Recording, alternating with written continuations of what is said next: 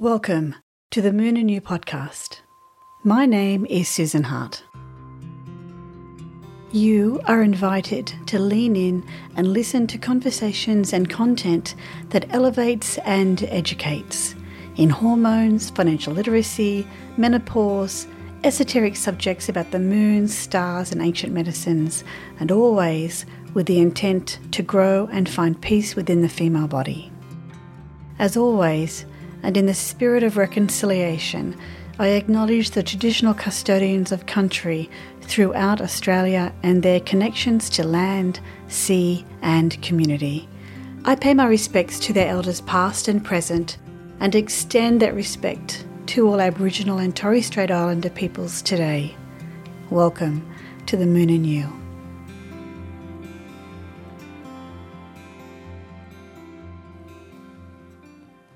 Welcome back to the podcast.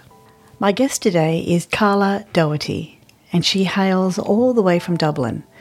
Carla is somewhat of a daughter to me. We met online via Instagram, and we instantly fell in love with each other. Carla has worked very closely with tracking her cycle to understand her body better.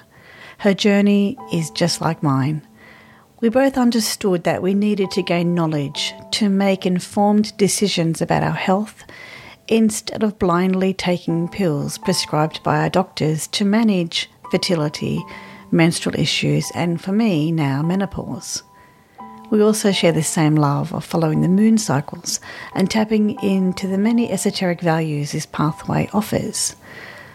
A lot of teachings around the moon and menstruation would have us believe that bleeding on the new moon is a must or preferred. However, both Carla and myself have no connection to bleeding on the new moon, as we bled closer to the full moon. For us, the moon is very personal. When we understand the phases of the moon and the moon herself, we can truly tap into our inner world, our feelings, our energy and emotions. Our conversation today takes us to some sticky places. It's real and raw, and that's how we love it.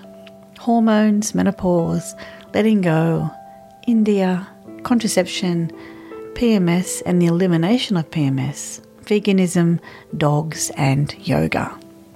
Please enjoy this conversation and of course Carla's delightful Irish accent.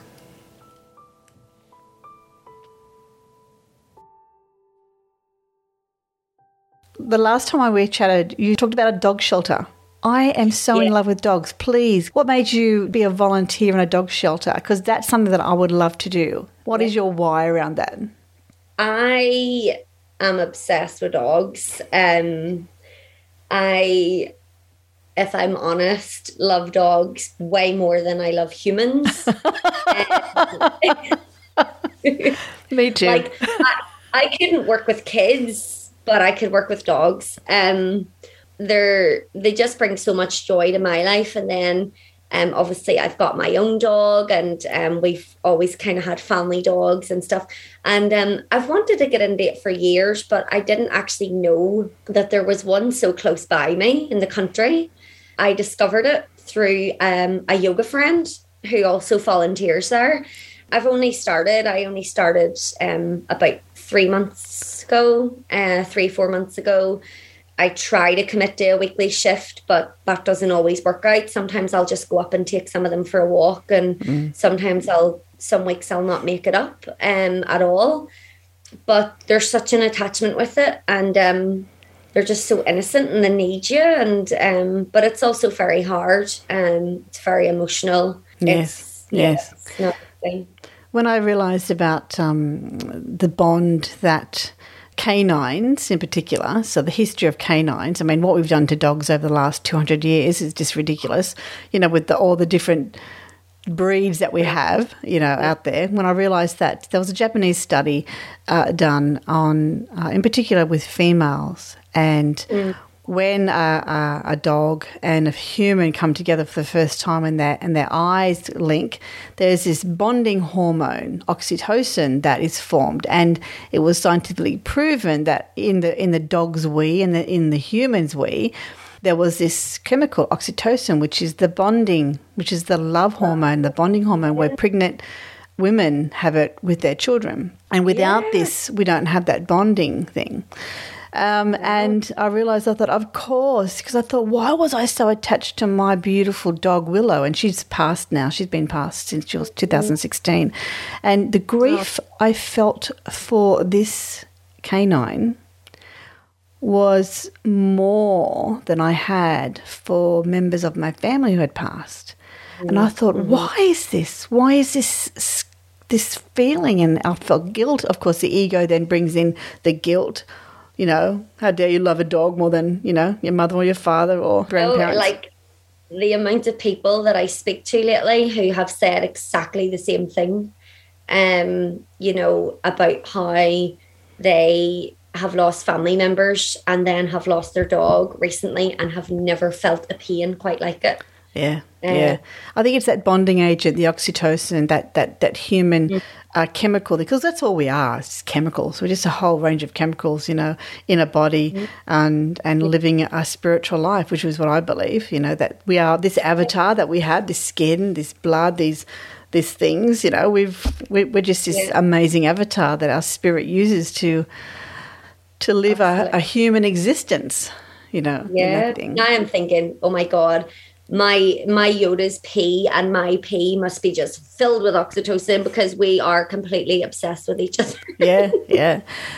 Can I just bring another question in here about the animal welfare and yoga? Now, this is a bizarre question, but it's very interesting for me to understand where you come from here as well. So what are your thoughts around like the 8 limbs of yoga teaching and the idea that engaging in a non-violent lifestyle also would include eating animal flesh as part of a yogi? And if you do believe in the 8 limbs of yoga, or not just the asanas. So I suppose my question is, are you the kind of chick that believes in all the 8 limbs of yoga or just the asanas? No, I don't just believe in the asana, asana, as I would say. You know, there's the pranayama, the breathing, the life force, the energy, like, you know, the kind of non-violence and all that. I mean, one thing I would say is that I know a lot of yoga teachers who eat meat. Like, it's not like once you become a yoga teacher, you can't eat meat, like, you know, obviously. But for me, I just couldn't. And I don't want to say too much on that because I don't want to offend people who do. And to be honest, I will be a bit of a hypocrite because I do go through my phases of having real chocolate or a little bit of cheese. And I feel really guilty about it, but I do it.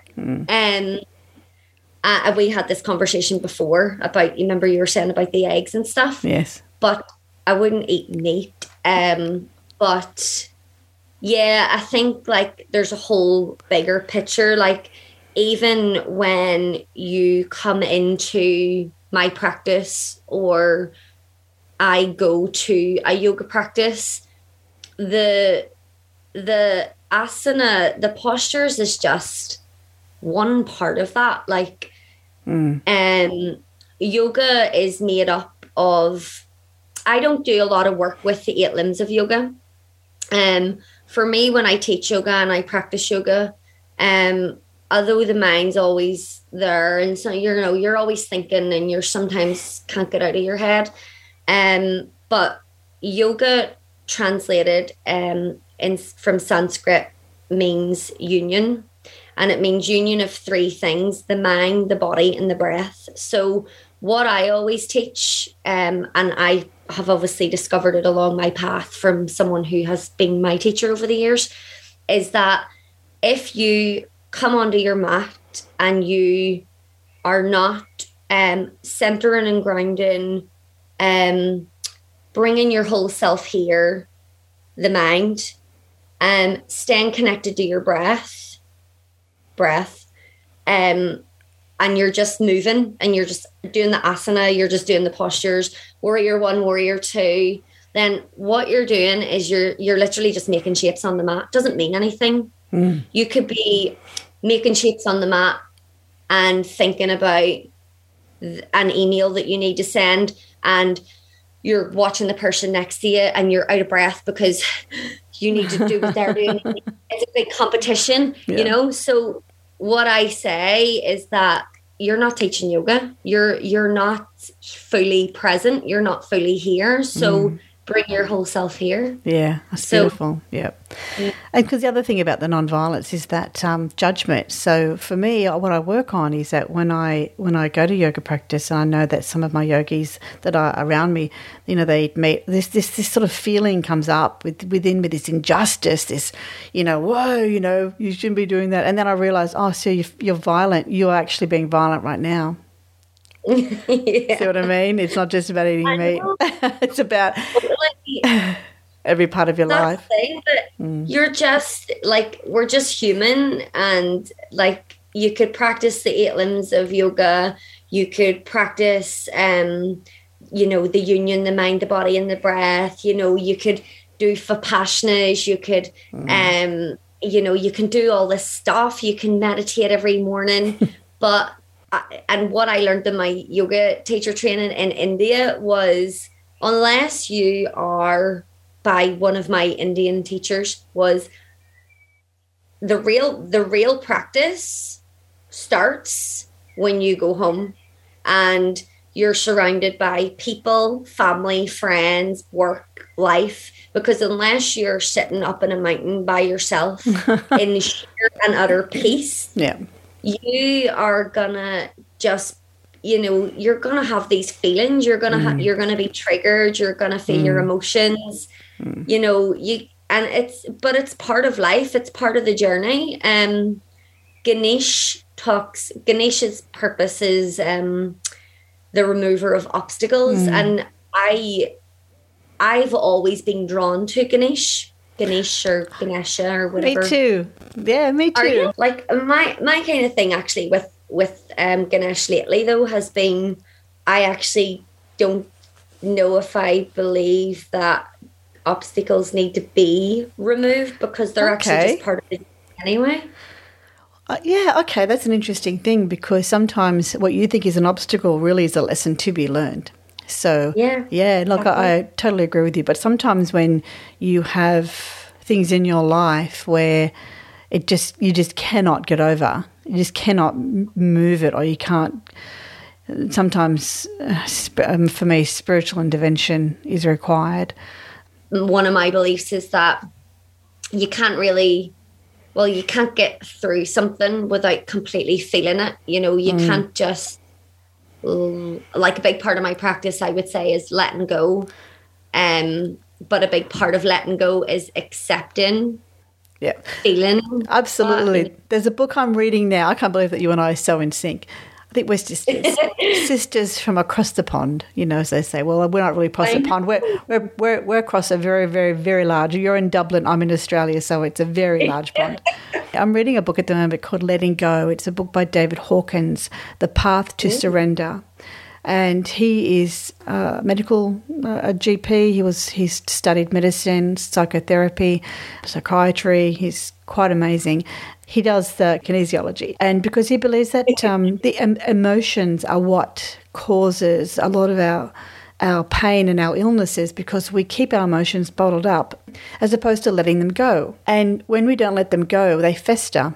And he says, don't even think about the problem, just feel the problem. And so I've got a lot of anger issues at the moment. And I think that happens when in menopause. So I'm 55. I haven't had a period since I was 48.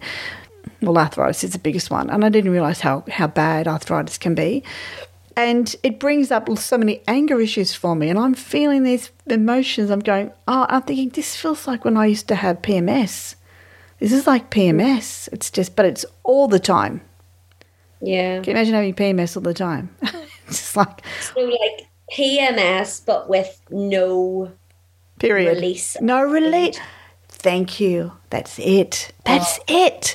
Menopause is like one huge PMS without a release. So which is why I need to have things like yoga, and I need to have people to talk to, and I need to have a real outlet.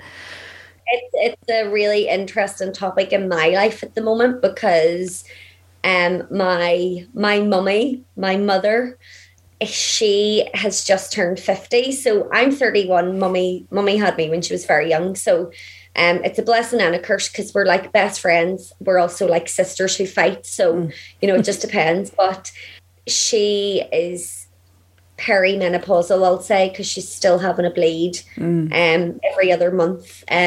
But she's finally admitted that she's perimenopausal. So she's, having her cold night sweats and all that. And do you know what? I actually feel it's difficult. It's difficult because it can affect our relationship sometimes. Well, that's because I'm fiery anyway, and she's going through some stuff. But I felt such a sadness when she told me, and just like it felt like it was a collective sort of grief for all the women in the world who get to this stage and what they must feel and go through when their life's changing and they, I'm sure start to compare themselves to younger women and miss their body, Total grief. Yeah, it's grief. It's like, what is happening to me? And my mother passed away before I could even ask her about these things. And for me, the irritation and the anger and the resentment and the loss and the estrogen, the progesterone, oh my God, all these wonderful hormones that you lose because it's not really predictable anymore. Like hormones aren't predictable anymore because I could be full of estrogen for a couple of weeks and my breasts will be full and, and then suddenly, no, there's no estrogen at all. Depending on what I eat as well. Darling, you have so much to look forward to in that respect. I have to educate myself on this stuff now and prepare my body so that it's like a nice, delicate transition. Yeah. However, I am I would be have a very highly sensitive energy. I'm very easily triggered. I can be very angry sometimes as well. So I totally get what you're saying with all that. And it's hormonal. It's fluctuations of hormones, So it's hard to be, as I say, I'll go back to it again. If I was living up on a mountain somewhere by myself, I'd probably be all right. Well, that's what I feel like I want to do now is go on a mountain. Speaking of mountains, I read that you went to India to do your yoga training. First question, how long did you stay in India for? I stayed for 1 month. Oh, you glorious thing. Isn't that beautiful? I would have loved to have done that. I wish I could have stayed longer, but I actually made it out just on time because my visa was just about to run out in like 1 hour and I just got out of the country just in time. Wow. It was actually really scary, but the reason why I was there for a month because it was a 1 month. It was a 4-week intensive 200-hour yoga teacher training. Wow. So, okay. Yes. I see. Yeah. But if you're going to do it, I think India is one of the perfect places to do it because I've been to India 3 times and each time I go there, I think I'm coming home. I'm coming home. Yeah. There's something about India. I think I must have been an Indian woman with like 3,000 children back in the day, my past life. Because when I landed, first time I landed, I smelt... There's a smell and it's a mixture of spice, sweat and guys something, but it's just I quite love it, because it reminds me it's so thick. Funny that you say that. I feel exactly the same. I feel like I in a past life was Indian or lived in India or something because it feels like home to me. Yes. Totally. Yeah. Isn't that strange? It's so strange. And I have friends in Calcutta. So last time we visited was just before COVID hit. It was November 2019 when Australia had those dreadful fires and just wiped out so many animals and so many trees. And in India there is a smog and the sun is orange. So when we came home, first time ever, you couldn't even see the blue sky of Australia, and it was just the sun was orange. And that was like that for 3 or 4 months. And then, of course, lockdown happened in March of 2020. So we just made it out in time from India. But yeah, it's an amazing place, an amazing experience. Everybody needs to do it in their lifetime, I think. Yeah, absolutely. And so I stayed in Rishikesh, which is North India, which is right at the foothills of the Himalayas. Beautiful. And we hiked it. So we done intensive training from like 6 a.m. to 7 p.m. every day. And then we had dinner, and then it was like go to bed at like 9 or 10 or whatever. And then same thing all over again. But we got Sundays off. So we done like whitewater rafting in the Ganges one of the Sundays. Wow. And we done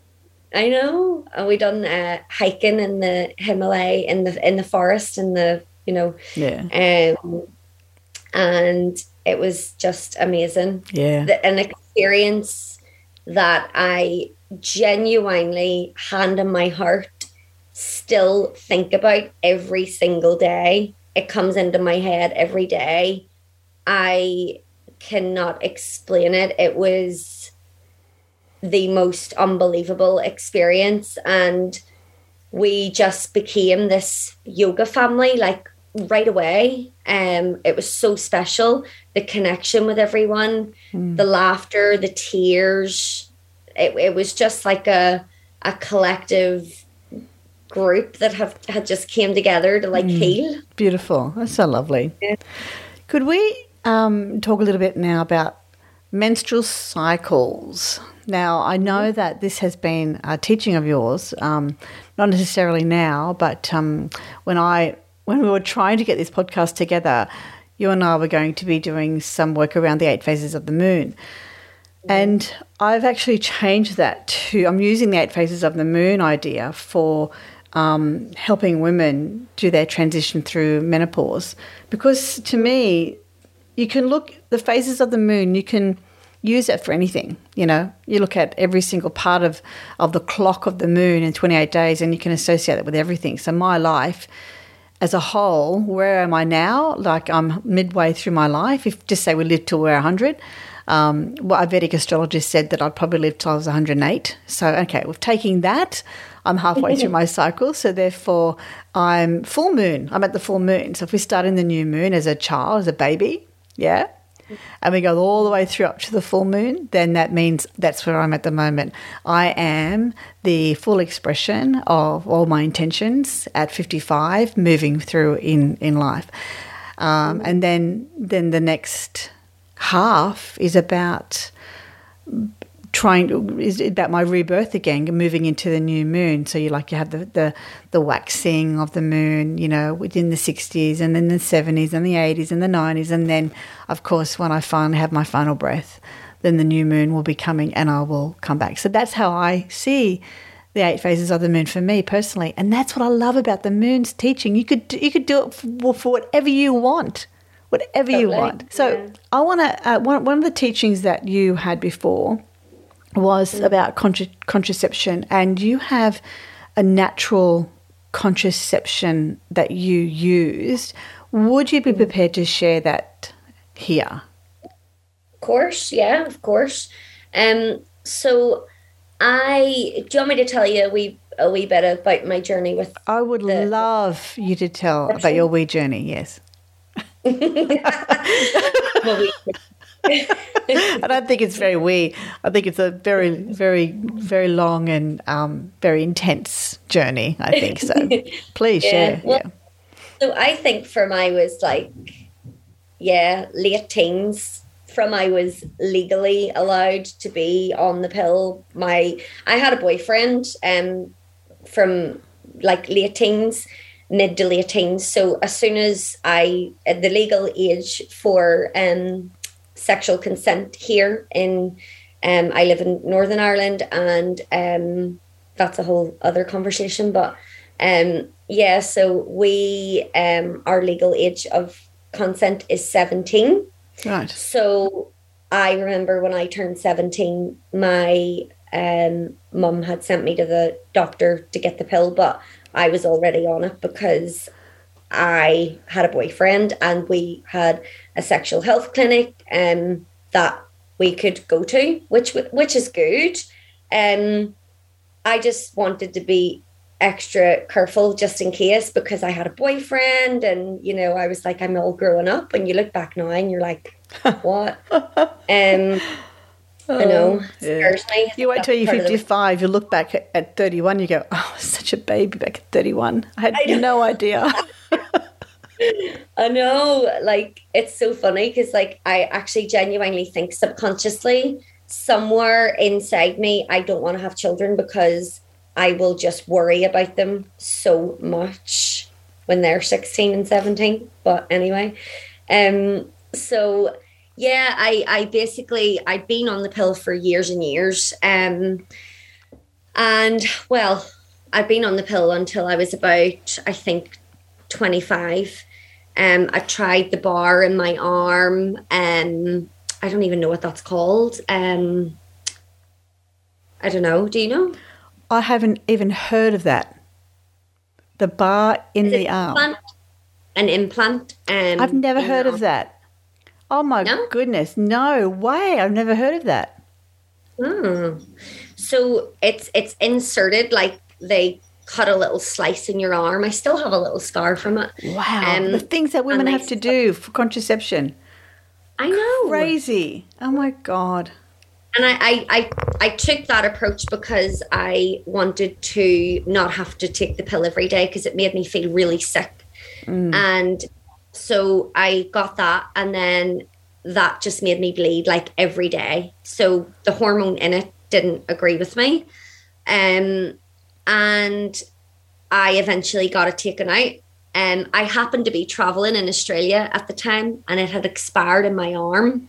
You can only keep it in for 3 years, and I couldn't get it out until I came home. So it was in my arm, and it should have been out like 6 months ago. But it's like your visa. It's very much like your visa story. Yeah, exactly. Exactly. And then I tried the pill again, just kind of on-off relationships over the years. I always kind of made sure that, you know, I needed to be on contraception. I didn't know that it was an option not to be. You know, there's a big narrative here, and I don't know if it's the same where you are, or, you know, but there's a big narrative here, just even amongst your friend groups, that if you're sexually active and you're not on the pill, it's like, oh my God, are you stupid? Like, are you asking to get pregnant? So it's like drilled into your head from as soon as, like, it should be, like, you know, be on the pill. And there's no other education anywhere to say otherwise, you know. So, but what I started noticing around about 25, so about 6 years ago, I started noticing, and that's really where my yoga journey began. And I think with the yoga and the meditation, you kind of get to know yourself a wee bit better, like without even trying to. You just kind of just tune into yourself a little bit more. And I also was going through a really bad relationship at that time, so I started going to like meditation groups, which I found to be therapy in a way, and journaling, and just trying to seek this headspace that I believe if I didn't have that really bad relationship, then I wouldn't be who I am now, because I wouldn't have needed that help, and I wouldn't have needed, you know. So I noticed around that time that I can't even put it any other way. I was back on the pill and I felt like I was losing my mind. Oh, wow. I was so paranoid. I just didn't feel like myself at all. And it actually scared me. I just had to stop it. And I've never been back on it since. So I discovered, and I don't know how, to be honest, but I discovered Natural Cycles app. They give you a basal thermometer to monitor your basal body temperature, which is, I don't know, better than a normal thermometer, they say, because it's more accurate. It's in the app itself? So that you get the app and then you pay £39.99 per month. They post you out a thermometer. Got it. Yep. And you just place it under your tongue every morning, and then you put the temperature in every day, and you can add notes and stuff like that. And basically it helps to really, really pinpoint when you're about to ovulate, because your temperature will change slightly. It drops a little bit. And then again, when you're about to menstruate. So it's basically, it's family planning. It's basically, you're either using it to try and get pregnant or to try and not get pregnant. But I haven't been using it for a year now, because I used it for about 5 years and I've just got so in the way of doing it myself with my journaling and just knowing when my last bleed was and when I'm ovulating. And also I'm day 6 now. So I feel like I've just came out of a very, very dark, yes, cold winter cocoon that I was completely exhausted. I was really, really irate, and now I feel as soon as I started to bleed, the second I noticed that I was bleeding, my breasts were automatically not sore. Some months it's not nowhere near that bad, but I'd had a really busy month, and so I use my period and my menstrual cycle to determine my sort of health state, mind state. Perfect. Yes. State. Wonderful. That's so wonderful. That's exactly how we should be doing it. That's the power in our cycle, is we can say, okay, so that was a pretty rough time, in your journals. What did I eat? What was my experience?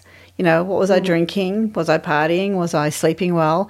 All these things contribute to our hormonal state, because our endocrine system is not necessarily fragile. It's different to our immune system, which is, and I feel, and this goes back, here I am thinking, oh my God, should I be talking about this? Because I'm not an experienced endocrinologist, nor am I a doctor. And these are the fears. This is the problem that women have, because we give our knowledge and our power and our right to know these things away. And we think that we have to pay for it. All it is, you just get a textbook and you can learn about endocrinology. Fair enough, you can't have a clinic and I can't subscribe you, medications and stuff. I can't be a pharmacist. But you and I as women, we have the right to know and to share our stories and to support each other. And what you're doing with your tracking, therein lies the power, because you can say, okay, I know that the next 3 weeks, the next 3 weeks can be harnessed and utilised because your period's behind you, estrogen's rising. When you ovulate, you're going to get a hit of testosterone, so that's going to be amazing. Just remember that little dip after you ovulate. You do get that little mini PMS. Don't know whether you realise that, but you do. You get a little dip in estrogen.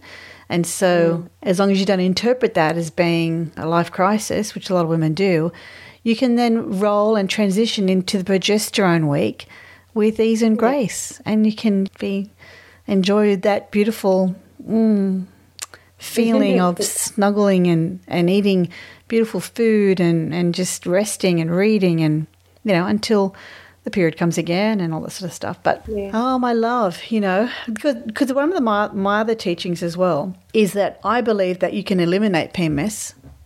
I'm going to say that right here.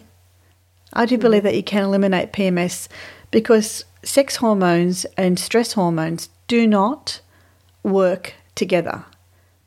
So when you have, this is why PMS is so chronic in our life, because we're so stressed. Yeah. And that's absolutely what happens. Yeah. And so progesterone drops at day 21 and then you are PMS all week. So if you can learn to, especially in that last week to eat, to be conscious of what you're eating, which is what you do. I mean, that's what you do. You have all these wonderful things that you incorporate into your life and you're journaling. I never realized how important journaling is. So therefore your journaling then has taken over from where your app used to be. Do you still track your temperature? No, I don't. Okay. I don't. I would say that for women who are listening to this and want to pinpoint an ovulation so that they can get pregnant, that might help them, to pinpoint that.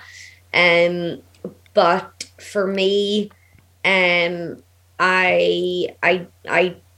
don't, that's not my goal. And my goal with the cycle tracking is to understand more my emotions and my body, physically, mental state, bloating, mood, all of that stuff.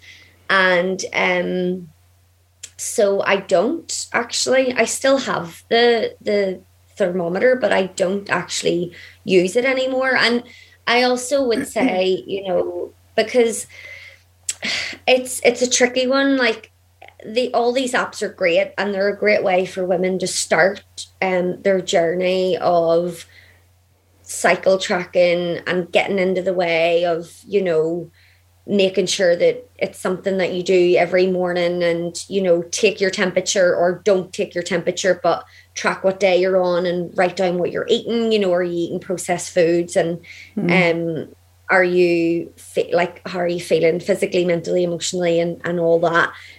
It'll also help you, like if you've got an event coming up in 2 weeks' time, to say, I don't want to drink that day because my period's due, and it's just not good for my body. Yeah. But what I would say is that, there's also big arguments against all of these apps and stuff, because your body is your biggest intelligence source, and you don't need an app to tell you what's going on. How the hell does an app know what's going on in your body? It's your body. Yeah. So I kind of have stepped away from that, but I don't put it down. I don't dissociate myself with it or anything like that. I don't judge it. I think it's an amazing way to start your journey. And there's an app called Flow. It's free. There's Natural Cycles is the only one that I've actually used. And there's lots of other out there as well. But and try it and give it a go. But you are you. Yes. So you better. Yeah. It's you putting the data into the app. Yeah. So that's right. Yeah. Did you get a chance to look at my app? Because I had it's free. My app's free now.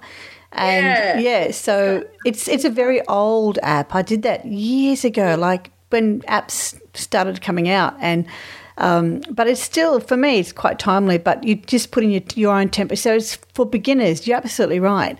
So once when you start your journey, you put in your temperature, your mood, and the mucus, because mucus is, to understand your mucus is extremely important. And for the listener who doesn't know what that means, is you insert 2 fingers into your vagina, and then when you look at the mucus, you can actually tell, oh, it's sticky, or is it white? Is it like egg white? And so when your mucus is like a sticky egg white, that's when you can also tell that you're ovulating. Of course, then there'll be menses. You don't do it when you're on your period, of course, because you know that you've got a period. And especially around when you're ovulating, that's when the when the thickness of it becomes wet and it becomes, and you can tell that as well. So they're the three things that I track. Well, I used to track my temperature, my mood, and my mucus, and that's what's on my app. And then you can email that to yourself after a month, and you can see whether your mood tracks in well with your temperature and your mucus. Yeah, and again, there's no swiping in this app. You have to press like a moon icon. And one of the reviews says, I think this is a very old app, but it really does slow you down. Not only do you have to work it out how to use the app, but you have to click onto it as opposed to swipe, because we live in such an age of quickness, like I'm bored, that doesn't take my fancy. And we have like a 7-second thing. So anyway, the app was designed to just be more meditative. There's meditations on there as well. There's 8 meditations and stuff like that. So I would love it just for my own sort of curiosity, if you could try it. And let me know. Give me a review. I would really appreciate that. Because you've used it. Sorry that I haven't until now. It's just that, as I say, I was so focused on natural cycles, and then I kind of just went cold turkey with the good for you. So that's all right, Diane. That's absolutely fine. I just looked at the time and thinking I could talk to you forever. You are so beautiful. I love talking to you. Like my daughter. I love it. Okay. I can't wait to come over to Australia again and definitely. Well, I can't wait to go to Dublin. I think that would be just so wonderful, wonderful. So, okay, so just to wrap it up, I'd like to talk to you about what you're doing now. Share with me. And is there anything that you're doing that menopausal women can actually do as well? So tell me, darling, what are you doing? Share with me. So I am from a yoga and spiritual and health perspective. I am probably doing a lot of self-work at the minute. I'm doing my yin yoga teacher training. So that'll be an additional 100 hours of yoga teacher training to add to my yang. And I've kind of put myself on a little pause of teaching while that's happening. So that ends actually in a couple of weeks already.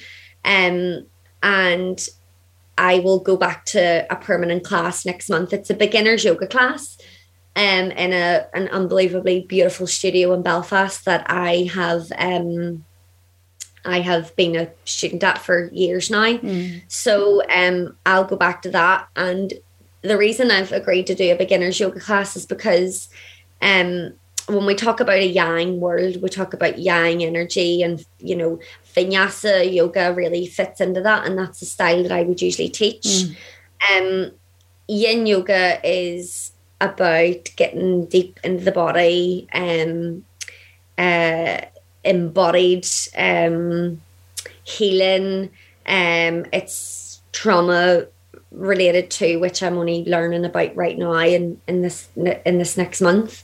But I will be going back to my roots of teaching foundational beginners yoga, because I have really changed a lot of my thoughts and feelings when it comes to yoga, from the sense that there's just so much teaching out there that, and I'll say it, is wrong, because it's wrong because it makes people feel like they should look a certain way or move a certain way or don't go to this class because you're not advanced enough, or whatever. And it's like, no, actually it's about what feels good for you in your body. And I don't know if you've ever read Yoni Shakti, book by Una something. I'll give you the name of it and you can pop it in the notes if you want. And she talks about, and this really opened my eyes, yoga was originally founded and taught by men, and actually years and years ago only men were allowed to practice yoga, women weren't. And then all of a sudden women were allowed, but it was still men teaching women. And then, and now if you notice, if you go into any yoga studio, where it's a typical vinyasa class, or, like 80% of the room is women, right? And even if the yoga teacher is a woman, the practice itself has come down through being taught from men, if I'm explaining this right. So there could be, within that 80% or 90% of women in the room who you're practicing, say, for example, a vinyasa flow headstand practice, 45% of those women could be menstruating currently. And you're restricting the blood flow and affecting their blood flow by taking them through a practice that is just not fit for purpose for their body in that moment. And, some of the women could have just had babies. Some of the women could be sick or just hormonally, And so where I'm at in my practice at the moment and my teaching is that I'm stripping it way back and, kind of trying to teach in a way that nourishes people and nurtures people. And, it's not about having your foot here and your knee here and your arm here. It's about opening your body and moving in a way that feels good for you so that you can leave feeling nourished. Yes. I do teach get to know your cycle workshops. And I've been doing those online, and I haven't done one in a good wee while now, because I want to rewrite the whole script for it. Simply because I'm still learning through friends, family, and a lot. My Instagram, I would get messages all the time of people just asking for menstrual advice, or want to tell me about their experience, which is amazing because it's research for me. And as I have my program set up at the moment, it's like basically based on a typical 28-day cycle, which is a fairy tale for a lot of women. Yes, true. That's true. Very true. Yeah. Sometimes it's not 28, it's like 31 or 17, just depends. Yeah, exactly. And so I'm just I think I'm almost rewriting my script of everything at the moment. And my passions lie in helping women to understand why tracking their cycle is so important, why understanding their body is so important, why your goal in yoga is not to be able to stand on your head. Yeah. It's about you and how you feel, and actually you'll feel differently every day, as hormonally and all that. Yes. Yep.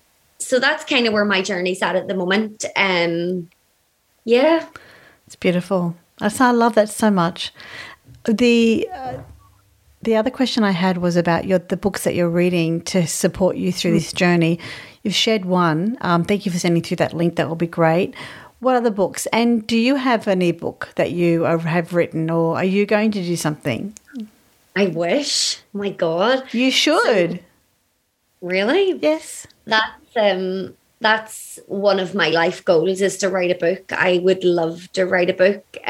Start it now.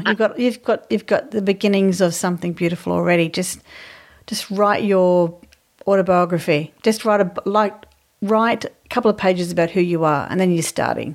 There you go. Yeah. Yeah, you just start. You just start, and then you have your chapters, and then you write your chapters. And there's an ebook template on my website that you can download, and then you can just start by doing an ebook. Simple. I did download it, and I love it. It's amazing, and it actually inspired me a lot, because I think that would be a great place to journey through, just to get the experience of it. one thing I should have said as well, sorry, I'll go back to the books, but one thing I wanted to say was that a big part of my life, with my work as one, and with just how I am as a person in general. I'm always craving knowledge, and I'm always want to learn stuff and all that. So my creativity is such a big thing for me in my life, and I would like to carry that. I think I've been maybe I thought I wanted to leave advertising and just do all this stuff, full time. But now I kind of feel like there's some sort of calling in helping women who are in their normal lives, in their industries, marketing, finance, whatever it might be, and helping them to tune into their cycle for enhancing their creativity and their creative powers as well. So I'm kind of exploring that too. The working with the menstrual cycle really helps me harness my creativity, because I know when I'm ready to write a proposal, or I'm ready to write a social media calendar, or I'm ready to write a poem or do a painting. Or when I just need to not do any of that. I love that. More women need to be like that. It's very inspiring. I love it. I wish I had known you when I was in my 30s. I think that would have been so much easier for me, And so go gently on those women who are in their 50s, because we grew up in a time when we didn't have social media and we didn't really have parents who talked to us about these things. So, women of today in their 20s and 30s, they have so many things that they can draw upon. It does take effort, but the rewards are amazing. So, so lastly, get me to the books. So let me talk about the books that you're reading. So it was funny, you'd said earlier about a book that you're reading was Letting Go, The Path to Surrender. And I was going to say to you, a book that I've just started reading is When the Body Says No by Gabor Mate. Have you heard of Gabor Mate? I haven't, no, but I love the title. It sounds wonderful. So, he's done a lot. He's a psychologist, basically. And I've just started it. It's The Hidden Cost of Stress. She was talking about stress in the body and how we hold on to our emotions all that. So very much about the mind-body connection, which I am all about. Another amazing book that really was a big life-changing and eye-opening book for me was Louise Hay, You Can Heal Your Life. Yes, I love that one. Yeah. There's a couple of period books as well. Period Power by Maisie Hill, that I really liked, and it actually has helped a lot of other women that I know, because it describes in great detail. It's very scientific as well. It describes in great detail PMDD, PMS, like polycystic ovaries syndrome and all that. God, I love a good book. Do you know, I've actually challenged myself to like this book, When the Body Says No, and my period books and any self-help book or motivational book that I can get my hands on is actually, I only realized when I was thinking about my New Year resolutions, I realized that I haven't read a book just for enjoyment in years. Wow. How crazy is that? Yes. So I challenged myself to start to read more fiction or good for you. Just for enjoyment. Yes. Yeah. But it's May and I've only read one, so that's all right. Darling, thank you so much for coming on to my podcast. I love you. Loved it. Love you too, sweetheart. Bye for now. Bye. Bye. Bye.